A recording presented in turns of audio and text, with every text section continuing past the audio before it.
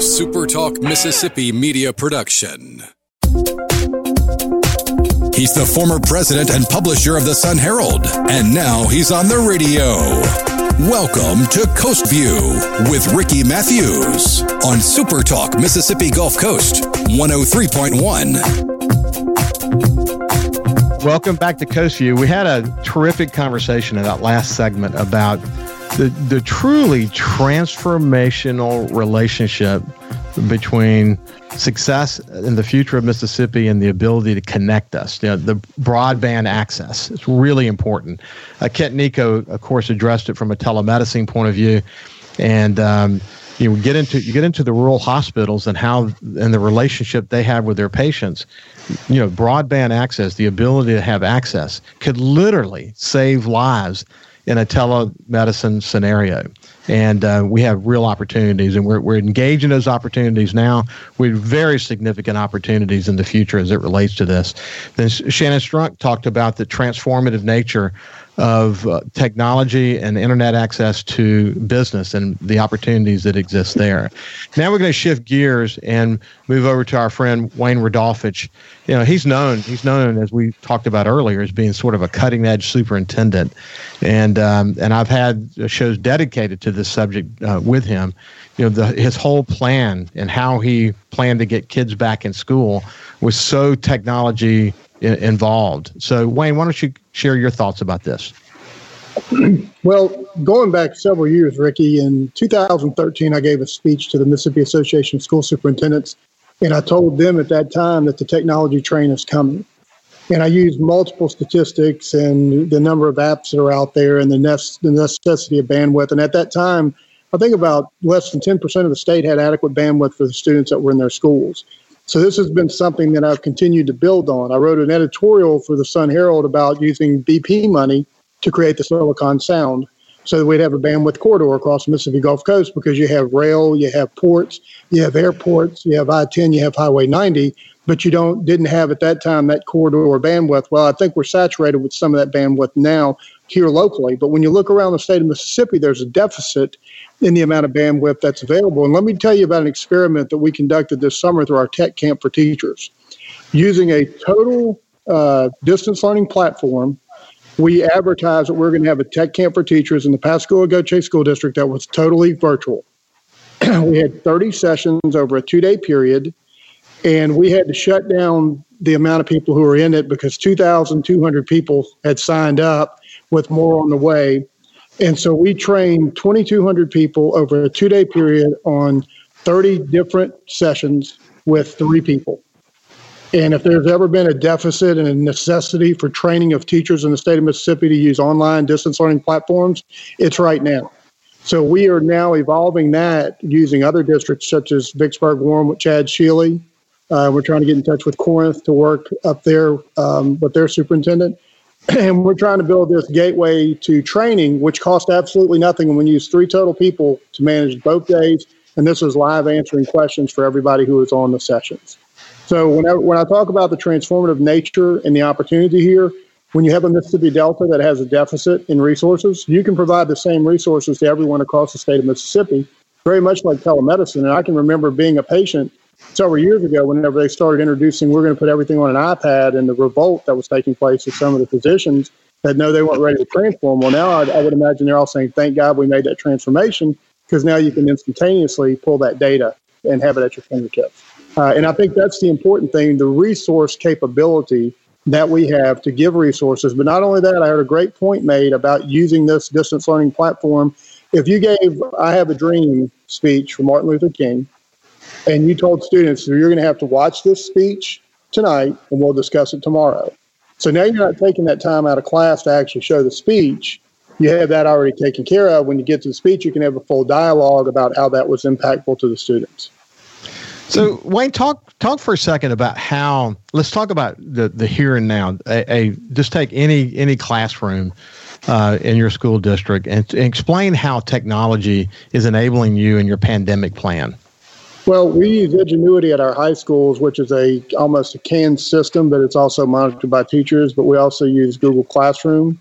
in our classrooms, and we also use the Canvas platform, which is the exact same platform that's used at our colleges. So not only are students learning how to use these college platforms, but the teachers are also learning to become experts. And our goal is by the end of this month to have all of our teachers at our secondary level completely trained on Canvas.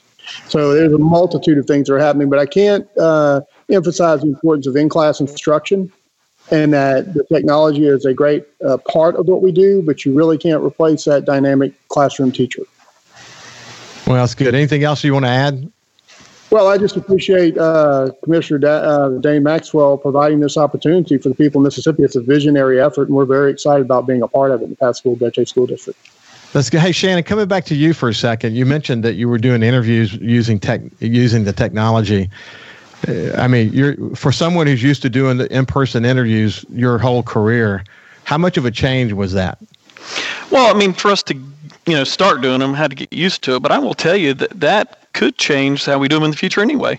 Because if the signal, the video, if everything is fine, you don't have to travel. So when we're interviewing people from even outside of Mississippi, they're really right there in the conference room, whatever room we're in. So I will tell you, I actually like those. We spend a few minutes, just getting people comfortable. And once we get to that point, you can really have an interview as if he's sitting right across the table from you. So I actually like it. It's a benefit that came out of it, if you ask me.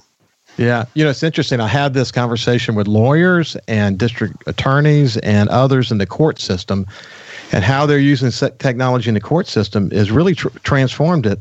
I don't think they're going to be moving back again. For example, they used to have numerous guards involved and a lawyer going to meet with a prisoner at the jail, whereas now they're doing them using technology, and you don't have all that time of traveling and waiting and all these resources tied up.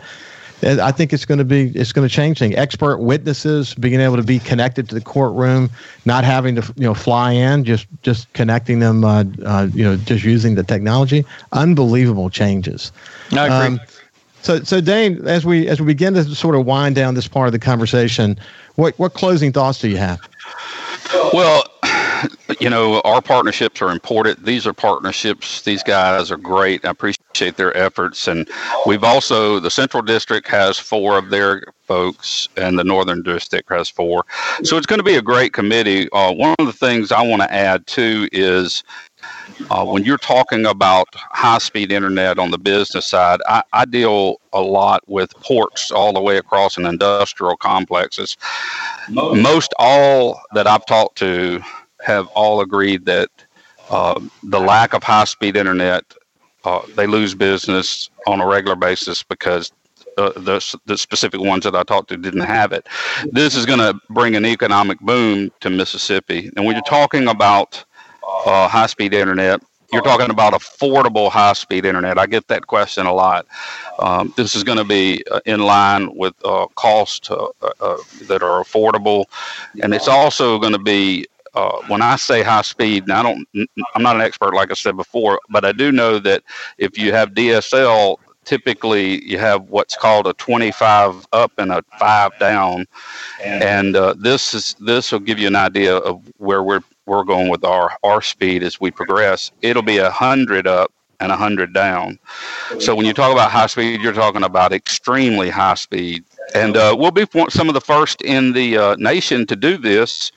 And, as telecommuting and various other things are coming to bear now in this COVID world, I'm agreeing with Shannon about doing interviews. We're doing this, and so I think you're going to be able to see a difference very soon, Ricky. Very soon.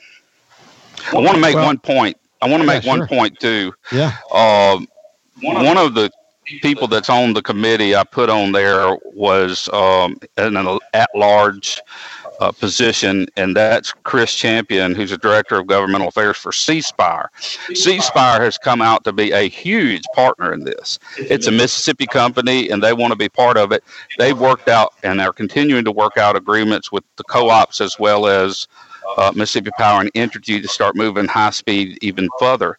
And then we are also, I got to give kudos to Mississippi Gulf Coast Community College and Jones County Junior College, because we're meeting with them and working on apprenticeship programs for tower workers in the 5G world. The problem with 5G is they have 20,000 open jobs now. We've got to train those people and get them moving. So we're going to do the 5G in connection with the broadband so that we can explode this thing out quicker and we can get people under high speed, starting with the unserved areas and the underserved areas. Well, that's terrific. So as I mentioned at the outset, the pandemic has revealed the opportunities that were really already there, but I think it created a very compelling case for action because you've seen people begin to implement and adopt and accept technology as ways to do things. As Kent talked about, the acceptance of having patients accept the process and recognize you don't have to be face-to-face, and students and parents accepting that as it relates to the education process, and business people that Shannon talked about using technology in ways we never imagined we would use it again. All of these are transformative natures. They're going to create structural changes in the way we do things. And Mississippi now has, with this Connect Mississippi committee, an opportunity to really understand what are the best practices and how do we use this new broadband connectivity that we're creating for ourselves. So, hey, when we come back, we're going to talk a little bit deeply in the last segment with Wayne Rodolfich. I want to talk to him about the changes in the educational system most recently and what their pandemic experience is. And then Kent had a really important conversation with Dr. Dobbs just before he came. So we'll be back after this break. A SuperTalk Mississippi media production.